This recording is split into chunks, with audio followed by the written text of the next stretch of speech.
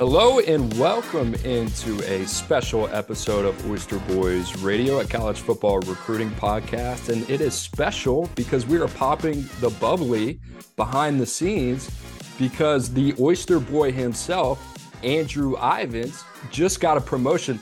The Prince of Florida. He has a new title, the Director of Scouting of 24/7 Sports. Andrew, congratulations, my friend. How are you feeling, dude? Because I know right now you were just drinking through a fire hose. You're just on the recruiting show. You're breaking down the 32 5-stars. We have a new release that comes out tonight. A lot of bullets flying. I know it's a little chaotic. I hope you've had some time to celebrate. No celebrating, just powering through. I appreciate it. So are we going to go Prince of Florida or are we going to go Director of Scouting? Are we just going to go Prince back and of Florida forth? first, Director of Scouting second. No, you will be known as the Prince of Florida on this show forever and always. But it's where you get to let down your hair a little bit, Drew. But, why don't we get right into it? A new rankings release, an important one. I think the further we get in the process, the more accurate the rankings become. I think we've all felt that way. A lot of sweat equity went into this one. A lot more detailed debates, conversations. You know, you're having more of those conversations on the back end of the top 247 than you would. That's more than customary, I think, at that point. A lot of those conversations usually take place in the top 100, but a lot of detail top to bottom here, Drew. But there's going to be some changes now to the top 247 and exclusively the 5-star process, as well as our rankings are going to be more fluid, which means guys are going to be named as 5-stars earlier in the process, starting in the spring before their senior seasons. 24/7 Sports will now name 32 5-stars, but with that, 5-stars can also get taken away, Drew, because there's a lot of the evaluation process still left in that senior year, from the spring to the summer, all the way to the fall, and then postseason events in the All-Star game. So a lot of changes, Drew, but I mean, just your overall thoughts on our process, where it's going. I know to me and you, we've talked about this for a while, so none of this really surprising, but how do you really think this kind of impacts the big picture going forward? Well, I think we need to go back to when I was a young buck and I first started at 24/7 Sports. I mean, since I've been with the company and Barton Simmons kind of laid the framework for this, you know, they did the 32 5-stars, and that was to reflect the first round of the NFL draft. And the NFL draft has served as the compass for our rankings. I mean, I say it all the time. Everyone wants to toss out, hey, he's a 3-star, he's a 4-star, he's doing this on Saturdays. Well, when we're judged the most is that last weekend or last week of April, first week of May, or whatever it is when the NFL draft is, and they see a guy get selected and, oh, he's a 3-star. You know, we want that selection to be a 4-star to reflect a future pick. And since I've been here, I mean, it's been a methodical, long process to name that 5th star. I mean, once you got the 5th star, you normally wouldn't lose it. And I'll never forget at the opening finals when Amon-Ra St. Brown, who is now with the Detroit Lions there in the NFL, he got like a battlefield promotion. They came back and all the analysts decided to award him the 5th star. And I thought that was cool. And now as I shift into this role, we're trying to ramp things up, and I think change is a good thing. You know, the folks in Nashville, they want more 5-stars because they're tired of us calling Dante Moore a 4-star when we know he's going to be a 5-star. So that's the thought process behind it. And I think, Coop, it's going to hold me and you more accountable, right? And this is a data-driven process. And you know, they came to me and they said, hey, well, let's get these 32 5-stars, you know, when these kids are midway through their junior seasons. I'm like, hey, that's not realistic. We would like to get some more data points. You got a lot of big camps there in February and the other winter months. So no, it's exciting. It's different. And I'm all for it. You know, it's going to make us have to work harder because the last thing we want to do is be pulling these away. And the final thing I'll say, because I know I'm rambling here, I mean, this is supposed to reflect a front office's big board. This is their war room, right? You know, when a front office shifts from one draft cycle to the next, those scouts, they're rebuilding the board and they're going to go top to bottom, right? They don't know where they're picking in that first round. They have to do all the homework and all that stuff. So that's how our board's going to come together. We're going to have that 32 and we're going to work off of that. You talk about the process of naming 32 5-stars earlier in the process. And our folks up in Nashville who ultimately make the decision. Some people call it Smashville.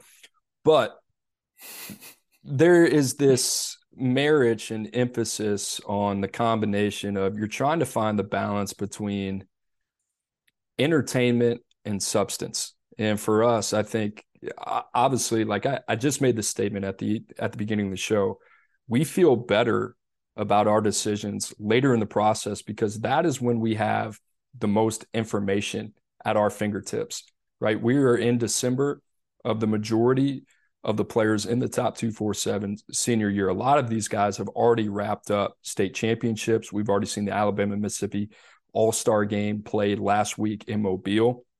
We will have the All-American Bowl played in January in San Antonio in the first week. We'll also have the Under Armour All-Star game as well. So those are really going to be our last exposure points to the prospects in this process. But there's also a lot of time for things to shuffle around and especially at the top. So I'm glad you brought that up and really from 30,000 feet, as I always allude to, what goes into our decision-making process and how we arrived here. But let's get into it, Drew. Let's get into the nitty-gritty in the top 32. Not a ton of change, but a couple new names in the top 32. And I want to start with a guy that has impressed us through the process, really shot up the board into the top 247, into the top 150 in April of this year. Fast forward all the way to December, he is now a top 20 prospect in the country, and that is David Hobbs, a guy that we have talked about quite a bit on this podcast, defensive lineman out of North Carolina, committed to the Tennessee Volunteers. And this was a recruitment that a lot of people had circled. I mean, it really came down to Georgia and Tennessee at the end of the day. But Drew, David Hobbs, when we turned on the tape, I think across the board, there was a lot of conviction that there was no doubt in our mind that this was one of the better players in the 2023 cycle. I mean, he's a snub from the freaks list, right? He's a guy that a lot of people don't move like he does for his size. And I don't think we knew as much as we did about him then as we do now. And that's why it's easier. And we're going to see him at an all-star event, get to size him up. Coop, I have this question for you, and I know you're going to be aggravated I'm going in this direction, but he's committed to Tennessee, right? He's probably going to go play for Josh Heupel. Like, does Tennessee get him if they're not piecing together the season that they did? Because I think it's no, even in the NIL era, right? Like, relationships are still there, but I think it's still important that, like, that is a product of having that season and getting him in the stadium with the checkerboard and all that stuff. Because I remember there was a time when some of my contacts thought like, hey, this kid is locked, signed, sealed, and delivered to Georgia. And now he's going to go play for a division rival. I think the answer to that question is no. And I think once Tennessee had the season that they had, I think everybody knew in Josh Heupel's first season in Knoxville when they went 7-6 that, okay, Tennessee might have something in here. And then when they got off to the start that they got off to this season, and really kind of had the remarkable season that they had. I mean, they were able to build and sustain a lot of momentum on the trail. And then you got the sense that, okay, Tennessee is here to stay. They're going to be a contender year in and year out in the SEC East. And I think that gave a lot of prospects comfort and security as they looked to Knoxville and saw a guy at the helm in Josh Heupel that was going to be the centerpiece of that program for years to come. And guys like David Hobbs, who really enjoyed his visit there in Tennessee, give him a lot of credit. They did a really good job identifying him earlier than some of the other top tier programs in the country. And they got their hooks in and they're rewarded with it because I think David Hobbs, Drew, we got him at 20 right now. I wouldn't be surprised if he's kind of knocking on the door in between that 10 to 15 range after we see him in San Antonio at the All-American Bowl. I mean, we're talking about 6'4" and change, 275 pounds plus. You know, I've talked about this guy a lot, but he's a three-phase player. He averaged almost 15 points a game, 14.7 at his high school in North Carolina that went on to win a 2A state championship. So this is a guy that's a big-bodied athlete. And in the evaluation, you know, that I wrote yesterday in the article that came out today talking about the newest additions to the five-star arena, he's a graceful mover for as big as he is. Like, there's a beauty to the way that he moves at 275 pounds. But at the point of attack, he is quick to remind you how he is different from his peers. His ability to go speed to power, the arm length that he has. Right now, he is wreaking havoc off the edge in a 2-point stance. He can play with his hand in the dirt as well.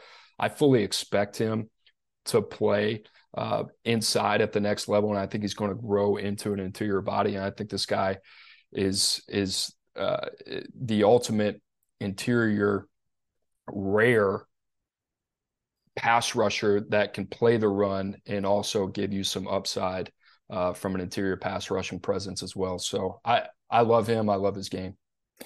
I love the NFL comp we got on there. Rashawn Gary, former Michigan player, former 5-star at the top of the rankings. I think that's a great one. Who is utilized as an edge player on Sundays, or at least has been in certain roles for the Green Bay Packers. I think that is a good one. Who else you got as the potential?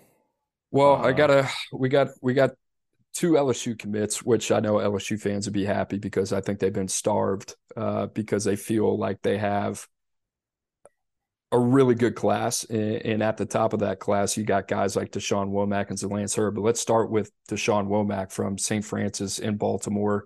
This is a guy, Drew, for us. And I think when we saw him at the Future 50 over the summer in July, elite on elite, and we saw the way that he dominated throughout that entire camp up until the point where he ran into Francis Mauigoa, who was arguably the best player in attendance that day.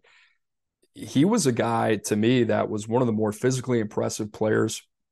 He had a very explosive first step, very sudden as a pass rusher, but was just winning with brute force and brute strength. If he can develop as a technician in secondary pass rush moves, I think the sky's the limit for Deshaun Womack, and I think he's going into a place with defensive coordinator Matt House in Baton Rouge, who did a tremendous job this past year with guys like B.J. Ojulari and Harold Perkins, setting them up for success in passing down situations. So I think this is a really good spot for him.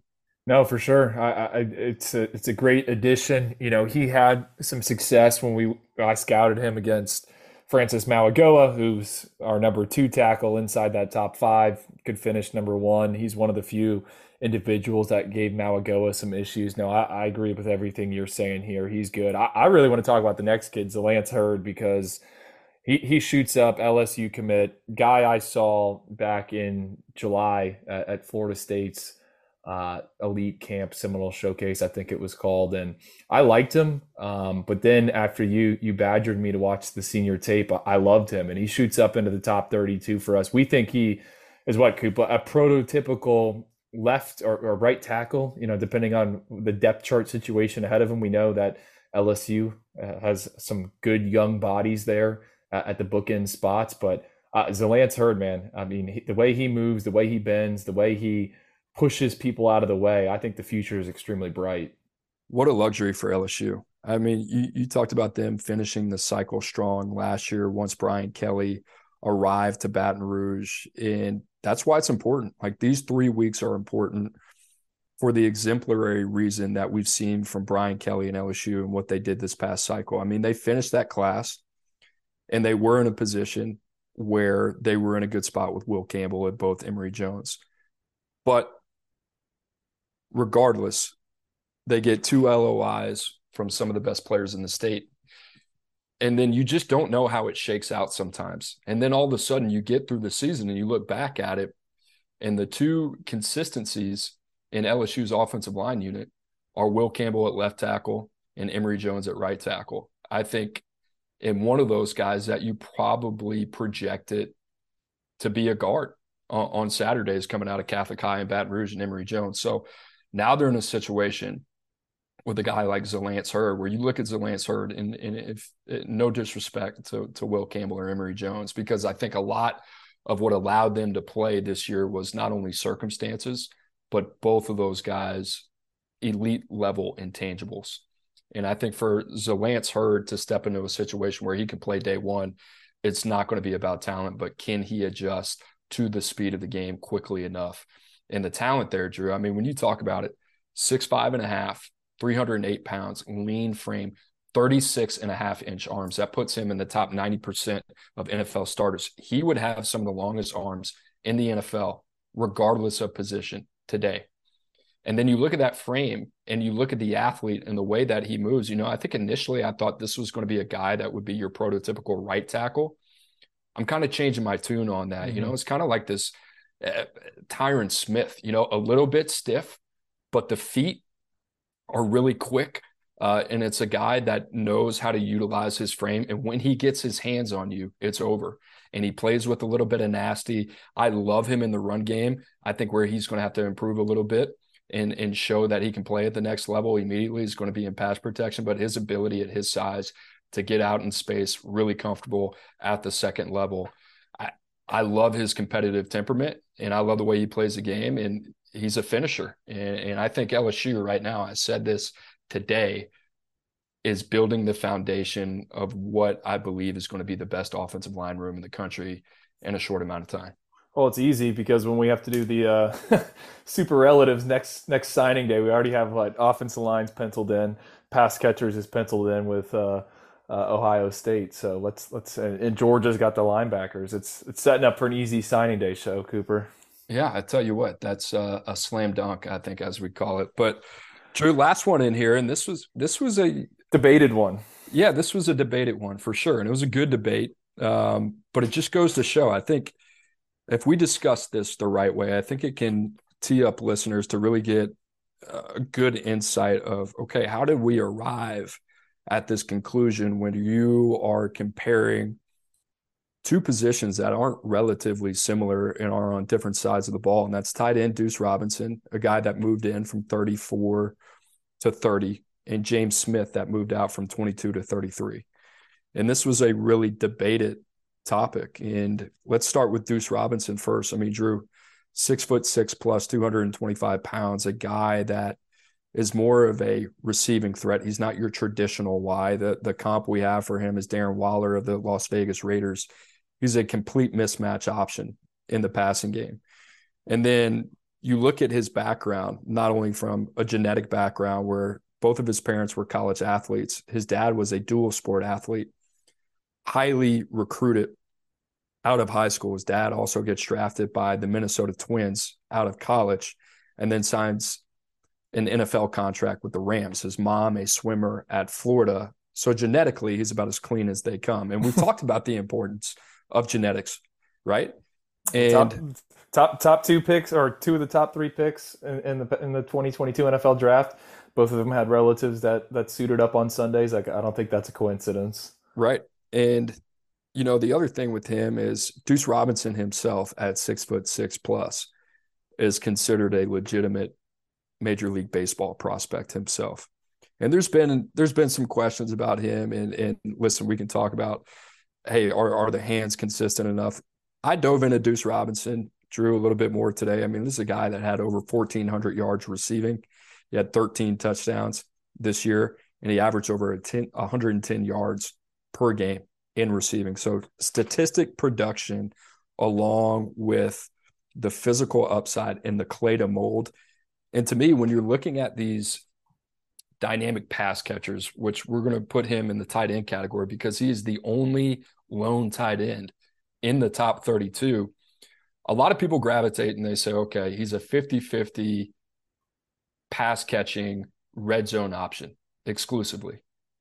And you'd be right. That's what Deuce Robinson is. He is a mismatch in that part of the field, but he's also a very smooth route runner for his size. He can create separation in multiple ways. And then when you talk about the catch radius, his ability to play above the rim, I think that's what makes Deuce Robinson us comfortable putting him not only in the top 32, but I think this is a guy that can very comfortably outplay his current grade projection. And then one day when it's time for his name to be called, I wouldn't be surprised if he's getting drafted within the top 20. The other qualifier you're leading off with him, because I only profiled Deuce for the freaks list that I did back in August, is he is an Under Armour All-American in football and an Under Armour All-American in baseball. There's only been two other people that's happened to. The first one's Kyler Murray, kind of a good quarterback. I know he got hurt in the first snap, or play number 3 on Monday night. Hopefully everyone got their betting slips refunded. I saw some casinos and sports books were doing that. And then the other one's A.J. Brown, who is obviously a very good talented NFL wide receivers. So what does that mean? I mean, there's only been two other guys that have done this, and they're both, impact players at the NFL level. So no, I agree. And the other thing Cooper you got to bring up is we're going back and forth between a defensive lineman and a tight end, and I think everyone just assumes that tight ends are come off the board so early, and maybe it's a recency bias from what we've seen with Kyle Pitts going so high at number 4 overall to the Atlanta Falcons, but there really hasn't been a ton of day one, night one tight end. So that also was a little bit of the hesitation. Again, we're using the NFL draft as kind of the map to figure out our position numbers. And we went back and forth. And I think ultimately what this came down to is me and you and Gabe Brooks, the other guys on our ranking staff, we feel better in banking on Deuce Robinson right now based upon what we know than a guy like James Smith. Now, that could change 2-3 weeks from now after I see James Smith in person at the Under Armour game, and Deuce Robinson's going to be there as well. But I think people need to understand that's how the process works. It's not like we just see one thing and it's the end all be all. It's an information gathering process, and I got to see James Smith earlier this season play live, and I like James Smith a lot. The other thing about James Smith is we don't really have too many supplementary data points on him. We got to see a little bit of him during his time at IMG as a junior. We really liked him. Like, there's no doubt in my mind James Smith is a top 32 talent. I just think there's more questions surrounding James Smith when it comes to this. And when you're trying to iron out your top 32, it's all about mitigating risk and maximizing potential. So that's why Deuce Robinson is in this spot. But Drew, a nice little breakdown of the top 32, a nice little inside look there as well. But staying in the top 10, and this one, as crazy as it sounds, because I think once Keon Keeley decommitted from Notre Dame, I remember this, like me and you were talking, but you kind of put out there immediately, like, hey, this one is trending towards Alabama. And then it just kind of lasted a little bit longer than I think everybody thought. We thought Alabama was the leader in the clubhouse there. They were. That was validated yesterday. But Ohio State was in the mix here heavy. And you brought up some good points about Keon Keeley, the football player. Like, you thought that, hey, I wonder if he's chewing on this a little bit longer because of scheme. Yeah. Like, I wonder if he's looking at Ohio State and Larry Johnson is pushing the narrative of like, hey, come be a 4-3-5 technique. Chase Young. Right. You're going to be 275 pounds. This is an ideal fit for you rather than being a 3-4 4-eye jack linebacker. Right. And one, if you're Keon Keeley, I don't think you can go wrong here. Right. One program selling Will Anderson and Dallas Turner, the other program, long lineage of pass rushers who have had success on the Sunday level. So that being said, Keon Keeley off the board, our number one defensive prospect in the top 247, ranked number 4 now. He jumps Cormani McClain. And Drew, there was kind of some debate around Keon Keeley a little bit, whether or not he should be in this spot. Came down to position value, and we love his upside as a pass rusher. That being said, we love the player. We've talked a lot about Keon Keeley on here, but Alabama, they get their guy and are starting to sense the feeling. This is when Alabama, Nick Saban, he puts a chef hat on. He starts to cook a little bit. And we're starting to get the feeling that they're not done. Well, he's the true prince of Florida. I mean, what is it? Over the past 3 years, they've taken 12 guys out of the Sunshine State. Dallas Turner's one of them. Ja'Cory Brooks is another one of them. Tyler Booker, who I think was on some freshman All-American lists. I mean, Nick Saban, at the end of the day, still gets what he wants, even in the NIL era. And that recruitment was interesting because we all thought, hey, he's going to Alabama. And then it plays out. He visits Ohio State multiple times, one officially, one unofficially. I mean, who knows how much that matters in the collective era and all that stuff. But he was there, went through the process, and he's going to suit up for the Crimson Tide. And I don't think Alabama is done. We can talk about the defensive lineman, but I don't think they're done in Florida. Steve Wiltfong on Tuesday afternoon, director of recruiting for 24/7 Sports, he fired in an Alabama forecast for Damari Brown, top 247 cornerback at a Plantation American Heritage. Everyone knows I love the corners that come out of there because, number one, they hit at the next level. And I've been hearing some Alabama buzz as well. A lot of people assumed Miami for Damari Brown, but got to watch out for the Crimson Tide. I mean, Pat Surtain came out of that same school, went and got coached by Nick Saban. He's having some success.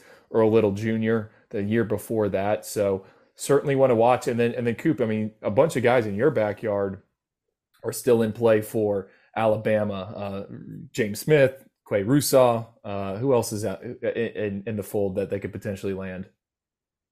Well, that's a good that's a good question. It I know caught I me just off put guard there. yeah, no, but why don't you tell Uh, us who's committed? And yeah, no, we'll go through that. I mean, what was interesting to me was to go to the Alabama Mississippi game and see some of the defensive linemen that were from the state of Alabama that are not planning on playing at yeah, Alabama. I mean, yeah, like yeah, yeah, yeah. Like you look Kel, at Keldrick, like you go to this event, you're like, wait, Bama's not taking this guy. Like, what is the Keldrick other? Fox going to Florida State. Like, what the heck is going on here? The other one is Kelby Collins. How Florida got Kelby Collins out of the state of Alabama was extremely impressive. And, listen, man, like, I like Hunter Osborne a lot, but if you were to stack him up against Keldrick Falk, Kelby Collins, and Peter Woods, he'd be the fourth player off the board there, in my opinion.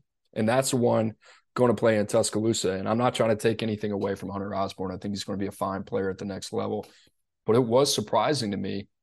Like, Drew, you look at our rankings and you look at Keldrick Falk, we got him at 73, Collins at 74.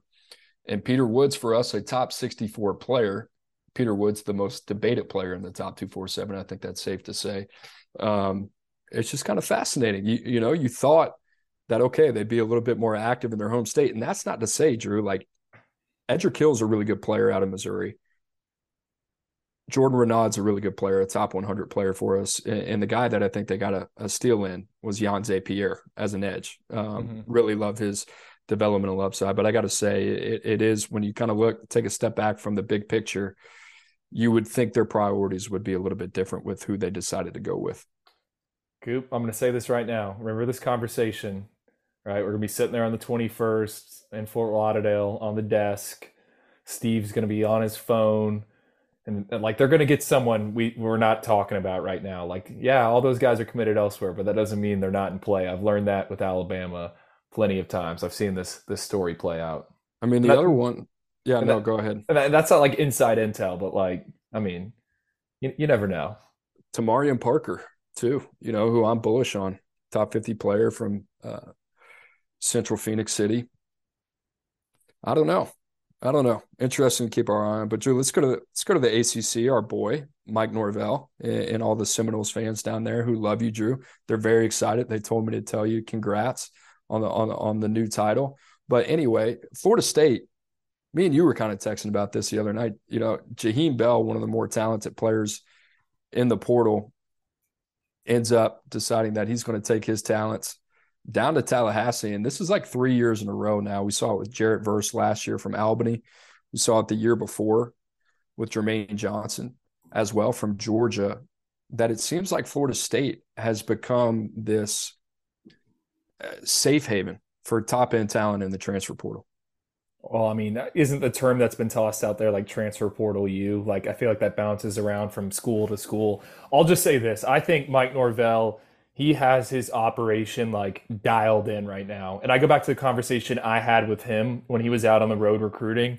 And I think they were sitting right around 15 commits. Maybe they've added Hakeem since then. So they're still in that same. And I asked him, hey, what's the plan? Are you going to go high school? Are you on portal? He's like, I'm just going to try to take the best that's available. And I think Florida State does think that right now, like this is the formula. This is the formula for them. This is the formula that's working. And I think from a roster management perspective and standpoint, it's certainly fascinating, right? Because Florida State, they're in bowl practice prep, right? And the coaches can go out on the road right now, but they are in on these transfers before some of these other guys. They've also Devontae Brown, Devarie Brown's brother, who's a cornerback at UCF. He visited. I just think Mike Norvell deserves some credit. They're going to have more guys coming in this weekend on visits. And look what he did last year. I mean, again, Jordan Travis is a guy people forget about. I mean, Johnny Wilson's a transfer. The running backs are all transfers. I mean, it's just Mike Norvell has it dialed in right now. And I think that is a testament to his, not only the guys on the field, but that off-field support staff and how he's allocated his resources. Give him a ton of credit. I mean, it wasn't long ago before the season that what was the analogy I used? I think I said that they're a sailboat without any wind. Yeah. And, you fast forward and out of the three, I think This is an interesting question, but best long-term outlook, and I think it's easier to compare Florida and Miami right now because of when they got started, when Cristobal and Napier got there. And then you look at the year that Mike Norvell has had this year, where he beats both Miami and Florida. Florida State, to me, in the state of Florida, has the momentum. To me, big picture wise, the guy that I would be betting on would be Billy Napier in terms of the operation, the organization, the execution of what we've seen. But in terms of what we've seen on the field, the best product, no doubt in my mind, that's Florida State. Both Miami and Florida have big question marks they got to answer before going into next season. I mean, but Florida's got to get that quarterback situation figured out. I know they had Wisconsin quarterback transfer Graham Mertz on campus last week. So interesting to see. But Drew, I mean, me especially was really skeptical of the long-term outlook of Mike Norvell at Florida State. And he did a tremendous job this year, should get a lot of credit. But this is what you want to see. You want to take that on-field success and make sure that you can ride that into the offseason as you build your roster for years to come. And it seems like Florida State has continued to do that. But Drew, you brought this up. I mean, like, speaking of Florida right now, like, you look at this situation, they got to play this Las Vegas Bowl on Saturday. Las Vegas, great place, by the way. I mean, I was at Washington when we were at the Las Vegas Bowl. I know, a little sidebar, but dude, I'm telling you, sidebar. I'm telling you this. Las Vegas, good city. Sin City, baby. But the other thing is, that is not an easy place to be like held up for like 6 days. You know what I'm saying? Like, we got there for a week, and the first 2 nights were like ripping and roaring. By night 3, you feel like you've aged 100 years, and you're like, get me out of here. And hold on, we still got to play a game. So the guys in Florida and Oregon State, I can guarantee you they're having a good time right now in Las Vegas. There's just way too many distractions. The Las Vegas Bowl does a great job with that. But point being, right, you got all those distractions. You're in a pivotal year. If you're Billy Napier, you're in the middle of conducting in-home visits, right, trying to batten down the hatches with the guys that are committed. You're still working on guys getting in the boat. Oh, and by the way, you're still making calls coast to coast, trying to find the best players in the transfer portal to bring to Gainesville. You asked the question. It was a pretty straight up question, but like, how much does it suck to play this game on Saturday? And what I would say is like, the game itself, the experience is a lot of fun. You being able to take that entire operation on the road is a completely different obstacle that you have to face. And listen, even when I was at Washington, the timing of this game, now that you have the transfer portal, we weren't in year 2. You were more of an established program and organization. All your guys were planning to sign their LOIs just a week later. And actually, it might have been signing day already, because signing day is the 21st this year, right? Typically, it's on the second week. Yeah. So this really stinks for a program like Florida. Well, Florida had to do their big visit weekend this past weekend, and I mean, it was absolutely loaded. Jaden Platt, we went over it on the last show. All the guys that got in, they picked up a commitment from transfer defensive lineman out of Louisville. I just think, this is the scenario that the NCAA has created with the transfer portal windows, with the early signing period, with these bowl games, which are essentially exhibitions. It's just, I don't know. Like, I think it sucks if you're Florida. And I also brought it up. Like, do you subscribe to the theory that, like, you need to get the last face-to-face? Like, because Florida's not getting the last face-to-face. Like, Napier I'm sure there's appearances he needs to make out there for the bowl game. Like, you had to see your top targets last week. You had to go see Mark Fletcher last week. So, like, do you think that matters, or like, no, it doesn't matter in like the NIL sphere? Yeah, I'm sure in some recruitments it does matter. I mean, it does matter to be the last one in the house. I mean, as crazy as that sounds, as much information is flying back and forth between a recruit, his family, and his representatives, that absolutely does matter. And some people that just get in front of you, like if I'm Florida and I'm battling head to head with Miami, does it make me uneasy that Mario Cristobal is going to get the last word? Yeah, 100%. 100%, right? So that guy is one of the best closers in the game. I think, all that has to be considered. So something to think about. You know what, Drew? It also sucks for Jonathan Smith in Oregon State. It's not just Florida; it's any team Well, playing right now. did you see the tweet of him like working an officiating table at like his kid's basketball game? What a different life, man. Yeah, I know. And I good just for him. That's the way it should be. yeah. That's the way it should be. All right. Speaking of the Pac-12, let's go out west. Let's go to Utah. Let's go to Salt Lake City. Let's talk about the man himself, Kyle Whittingham. Love his operation. Tweeted about it the other day. This guy right now, just every year, you kind of you look back, and you're like, man, Utah in December, like where the hell do they come from? They're just like sitting in the mid 40s, low 50s. And then all of a sudden, especially as of recently, the last couple of years, it's gotten hot in December. That's kind of what they do. I feel like they wear on you. And I feel like a lot of these prospects, what they do is they go through the process, they evaluate all their options. And Utah is just kind of sitting there saying, like, it's just a matter of time till the cream rises to the top. How many times do we have to beat a team like USC, beat a team like Oregon, win back-to-back Pac-12 titles, and make back-to-back Rose Bowl appearances for you guys to see the big picture? But sometimes that's what it takes. And Drew, CJ Blocker, a new addition, cornerback to our top 247, a guy that can absolutely roll. Love the fit there. Good football player, too. That's not just a traits projection. Smith Snowden, like if you're looking for a Clark Phillips type of comp, I think this is Really a really good football player. I mean, the knock on Clark Phillips, Drew, was small. was the size. Yeah. Our knock on Smith Snowden is the size.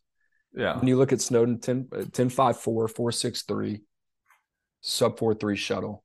He checks boxes. This is probably another guy that we're going to do our due diligence on over the next couple of weeks just to make sure, hey, this is not a guy we're missing in the top 247. And then you got Hunter Clegg, who is just the definition of a perimeter edge pass rusher for Utah, high motor, a guy that can get to the quarterback.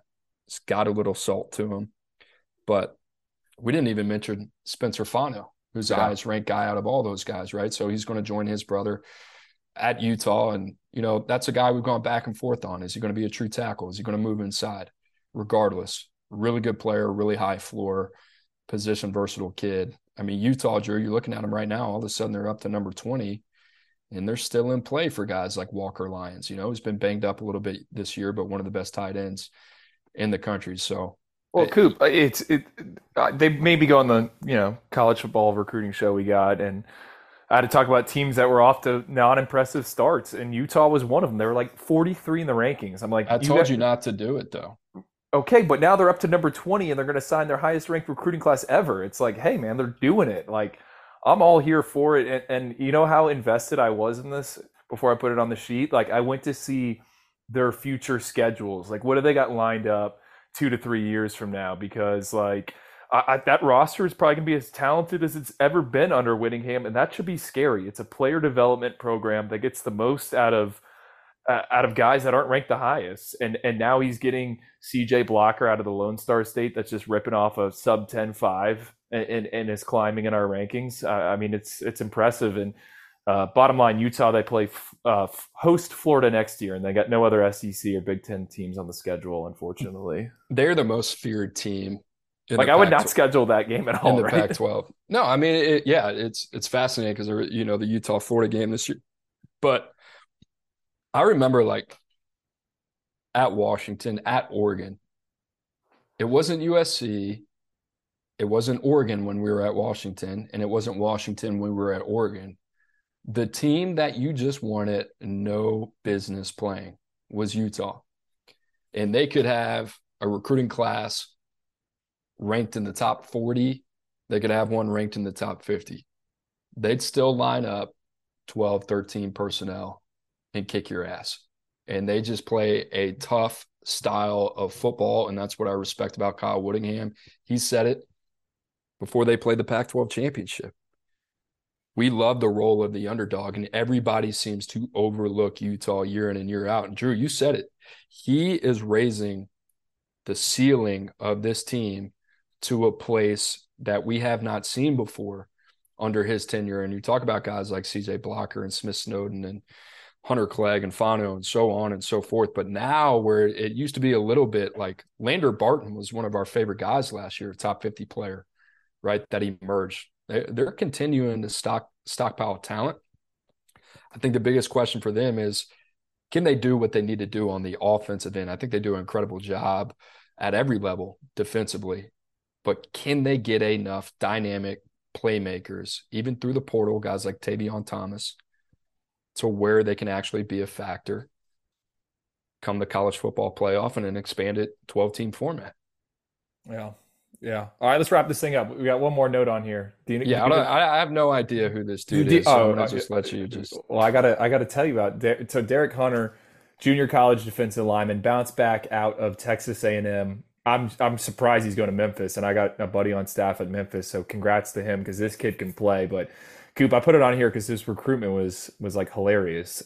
Kid out of Fort Myers, committed to Miami, committed to Florida State, committed to FSU, ends up signing with Texas A&M, doesn't even play there, comes out in the on the junior college scene, takes a visit to Auburn, and now he's going to Memphis. So for all those people that remember Derek Hunter, he's still around, he's still kicking. It's just one of those guys that just goes from school to school to school. We'll see if he ends up getting drafted. That's an interesting. Sometimes you just don't know how it works out, man. Where these guys end up, and all of Who a sudden they're getting advice from? right, and they just kind of go through the pinball machine, and then all of a sudden they end up at the right place. It's just football. It's not all this outside noise, and they can just kind of focus on what's important. And then hopefully it clicks for them. Drew, I got a question for you. You caught me off guard earlier, so I'm going to try to do the same here. All right, but you got this new role, right? And a lot of responsibility comes with it. Like I remember we're talking and you were talking about this, like all of these guys fall under your jurisdiction, right? Top 247. What people don't understand is how difficult it is to project success from 17 and 18 years old 5 years from now, to where these guys are going to be selected and one day walk across the stage or have the opportunity to walk across the stage and hold a uniform up for the team and organization that they're going to represent on Sundays. So to me, you have to come in to this rankings process with the mindset of, Oh, we're gonna miss. we are going to miss, and we're going to miss a lot. And, we have to study it a little bit more, look at success rate and see like, hey, what does a good year look like versus what is the median, right? But, this top 32 brought up a lot of good discussion. I'm wondering, is there a guy inside the top 32 that maybe when you put your head on the pillow late at night that you're like, whew, I hope we have this one right? Or is there a guy maybe outside of the top 32 when you put your head on the pillow and say, I think maybe this guy should be in?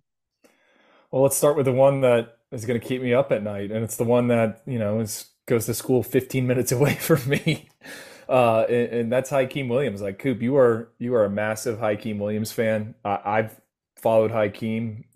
I think at times maybe I'm too attached to the recruitment, and he's got all the talent, it's potential. You tossed out the Julio Jones comp for him as in terms of what he could be, and I've been marinating on that for the past 72 hours, and I'm like, okay, yeah, I can talk myself into that. But he's as a Power 5 assistant told me, I mean, he is the biggest fish in the tiniest of ponds, and he's going to get to a college campus, and it's going to be he's not the guy anymore, and he's going to have to either sink or swim. So he's one that I worry about, not because of the physical traits and what he's capable of doing, but just between the ears. And I think that is the hardest thing to project. I mean, we're not an NFL operation setting up shop all week in Indianapolis interviewing these kids and asking them crazy questions. We're just trying to paint the picture and do what we can. In terms of a guy on the outside that what you're saying that like I think should be in, or what was the question on that one? Or maybe that you're like, I would say that you feel pretty comfortable about the top 32, but let's say we didn't have another update, right? Let's say this was it. And you're looking outside, okay, maybe 33 from 64. Okay. There's a guy in that range that you're like, man, I would not be surprised if he hits and makes us look pretty foolish here. Okay, well, I mean, this one's at 46, Jonte Cook. I don't know if he'll get into our 32, but I was talking with you and Gabe Brooks, and I think you watched the film you see him move around. It reminds me of Devonte Smith, kind of like he's this smaller guy, but he's got rubber bands for knees. He changes directions extremely well. I just think guys like that are so valuable right now on Sundays and whatnot. And he's been super productive. I think he's catching roughly 5.6 passes a game as a senior. So he's someone that I really want to see at these All-Star games. And hey, is he someone that we need to move up? Because this wide receiver group, I think as a whole, different analysts see it different way. It's hard to find a consensus in this top group of wide receivers, and really, I think that stretches all the way through the top 247 in terms of, um, beauties in the eye of the beholder, or what's the term I just butchered? Yeah, you love that one. Ever since I told you that one, you've been latching on to the beauty is in the eye of the beholder when it comes to the evaluation process.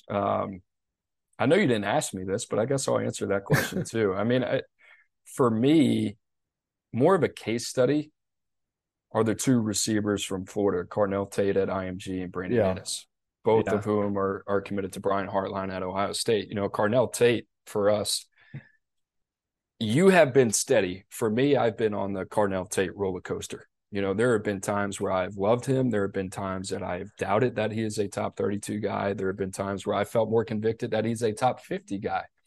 And when you turn on the tape, you love the production you see from Carnell Tate.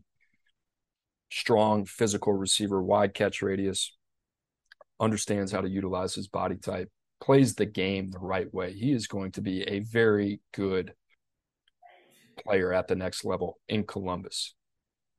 Consecutive years, he runs a 4.72 40 at IMG, right? He's not in some rural area where he hasn't been coached. This is a place that their education is in football. And the only reason I say that is because when you talk to people around the NFL circles, speed is the priority. Speed is the traits that are being valued. And the simple fact of the matter is guys that run 4.72s aren't in the league at Carnell Tate's size. That being said, I believe Carnell Tate is going to play on Sundays. And when it's his time to run, whether that's at a pro day or whether that's at the NFL Combine here in a couple years, that's the one I'm going to be very curious to see what he times. The other one, Brandon Inniss, to me, is like you brought it up with Amon-Ra St. Brown, right? You brought it up earlier. I don't even think you knew what you brought up. I fully expect this with Brandon Inniss in San Antonio. I expect Brandon Inniss to go out in San Antonio in the All-American Bowl against elite competition and do what he's done his entire career, dominate, because he is an alpha, he's a competitor. But you brought up that same sentiment about Amon-Ra St. Brown. And we can go back and forth and we can talk about, hey, was he selected? If we did a redraft, is Amon-Ra St. Brown, does he still go in the fourth round? The answer to that is probably no. But I didn't say that on the podcast. I wrote that. No, I know, I understand, but I'm just saying, does he go into the top 32?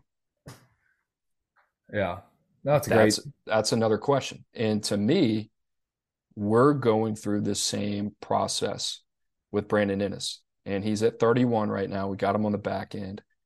And listen, I am not betting against Brandon Inniss. Brandon Inniss is one of those guys similar to Amon-Ra St. Brown or Jarvis Landry. They know how to play the game the right way. And they're probably going to play for 6 to 7+ years in the NFL out of the slot because there's always a need for that. So those are ones I'm looking at. Outside of that, Drew, this one's easy. I mean, you got to look at the guy that just – you looked at him right now and you'd be like, okay, I'd take that guy on my team. That's PJ Adebawore, brother playing at the Senior Bowl out of Northwestern, drips of NFL potential. This is the one that I have circled that, like, you're going to see him in Orlando. I won't be there. And even if he flashes, but he does it a little bit more consistently, how the hell do you justify keeping that guy out of the top 32? For sure. I think when I watch his senior cut, because you had me watch those edges back to back to back to back, I mean, he flashes, man. And like, he's just now rounding like the second turn. So it was like a NASCAR track, like he's still got 3 and 4 to go, but like you can see it, right? Like he's gonna get there, but it's still a major projection. But no, I 100% on board with that one. Did you watch Peter Woods? Yeah. I've got a lot of phone calls about Peter Woods. Peter Woods is in my area, and talk about guys that keep you up at night. Peter Woods is a guy that keeps me up at night. And I look at our top 64 and I'm like, chef's kiss. Beautiful. Look at all these guys. Malachi Coleman, 63. You're telling me a guy that's 6'4" and change and then 200 pounds plus that runs a sub 10.5 is our number 64 player and it's got really good production. That's the way it should be. Peter Woods keeps me up at night because he's a dominant player, similar to Brandon Ennis at the defensive line position. We go see him in Alabama and Mississippi. He does exactly what he's done his entire career.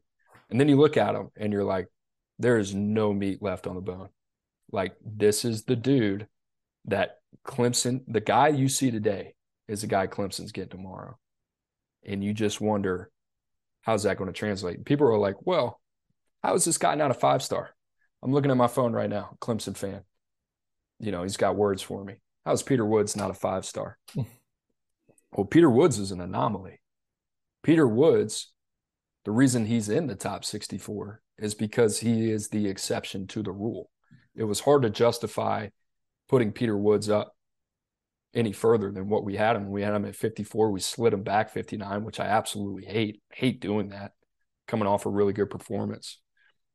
But, you know, here's this guy, 6'2.5", 6'3", hovering around there, 275 pounds. They're playing him standing up off the edge.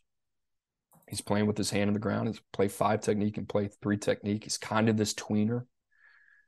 And like I said, he is what he is. The arm length is a concern. And the only guy that you could look to and say, hey, this is the guy that's overcome that, was a pretty good one, Aaron Donald. Now, how many other guys are there in the league like Aaron Donald, right? And I think that's a question you got to ask yourself. But, I mean, if you're a Clemson fan, like, listen, man, like, this is our opinion. We've done the homework. We've had really extensive conversations about this. From a subjective standpoint, we've watched the tape. We've seen him. We've seen the live exposure. We've taken into consideration the measurables, the competition. And this is the consensus of where we are. It doesn't mean we are right, but this is the best educated guess. You know, so that's my little soapbox on it, because it always comes back on like, you guys are frauds, or how'd you end up here? And it's like, we're taking our best guess at a shot in the dark of trying to figure out what these guys are going to be 4 to 5 years down the line. And guess what? It's not a math equation. It's not science. It's an art form.